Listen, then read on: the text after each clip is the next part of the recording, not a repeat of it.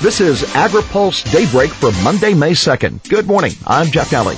Congress has left town, but the USDA's farmers market, where you can find everything from snap peas to fresh bread, is returning after a winter hiatus. Agriculture Secretary Tom Vilsack will mark the occasion by touring the stands full of farmer goodness on Friday. In the past, Vilsack has been known to give away some of his highly sought-after honey reserves that come from hives just 4 floors above his corner office on the roof of the USDA headquarters in D.C. It's a prime example of urban agriculture, and that's a topic Vilsack addressed at a trip to Baltimore on Friday. He was joined there by Senator Ben Cardin, a Democrat of Maryland, and Baltimore Raven Crockett Gilmore to celebrate Arbor Day and unveil new government resources to help urban farmers. U.S. Trade Representative takes the TPP argument to L.A. On the other coast, U.S. Trade Representative Michael Froman will be working today to show how the Trans-Pacific Partnership trade deal will benefit producers and exporters in California. Froman's first stop is to tour Haiphong Foods, a company that exports its sauces around the world. Certainly stands to benefit from the 12-nation trade pact that's widely supported by agriculture and food sectors. Afterwards, he'll attend the Millikan Institute Global Conference, where one of the topics will be the path forward in Congress for the TPP.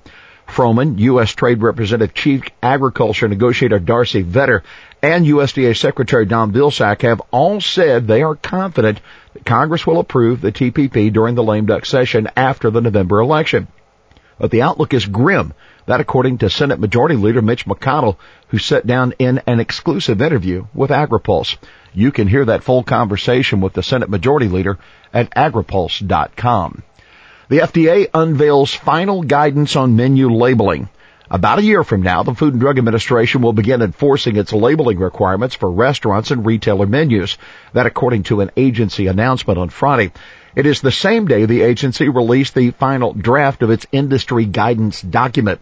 The National Restaurant Association is supportive of the menu labeling laws that were first approved by Congress in 2010 as a part of the Affordable Care Act.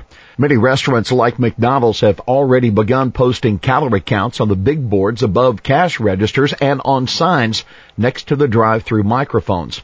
Of the rule, the FDA said, posting calories on menus and menu boards and providing other nutrient information in writing in chain restaurants and similar retail food establishments will fill a critical information gap and help consumers make informed and healthful dietary choices. A criminal investigation has been opened on Dole. The Wall Street Journal reports the Department of Justice is investigating the culpability of Dole Food Company after 4 deaths were tied to a listeria outbreak and packaged salad products that were produced in the company's Springfield, Ohio facility.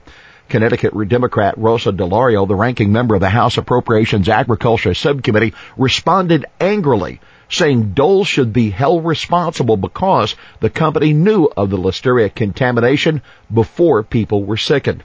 DeLauro said in a statement, news that Dole knew about a listeria outbreak in their facility, yet continued to push contaminated salads onto American consumers, is an outrage.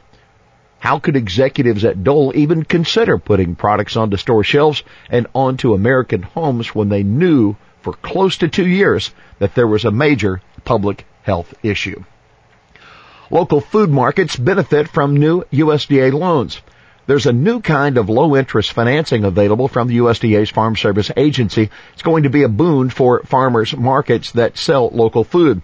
The FSA has announced that its Farm Storage Facility Loan Program will now provide financing for portable storage and handling equipment. Ferd Hofner, Policy Director for the National Sustainable Agriculture Coalition, said the loan program, quote, now has options to finance produce packing and washing sheds and mobile equipment that very much puts the program on the map for farms that have never had a reason to look at the program and its low-interest financing heretofore. He said it. Michelle can stay closer to her plot of carrots. She's already making plans to see them every day.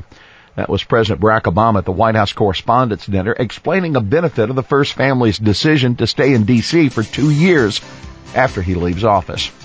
Well, that's Daybreak for this Monday, May 2nd. AgriPulse Daybreak is brought to you by McLeod, Watkinson & Miller, America's most experienced law firm in agricultural and derivatives law, and by the United Soybean Board. For the latest news out of Washington, D.C., visit agripulse.com. For AgriPulse Daybreak, I'm Jeff Daly.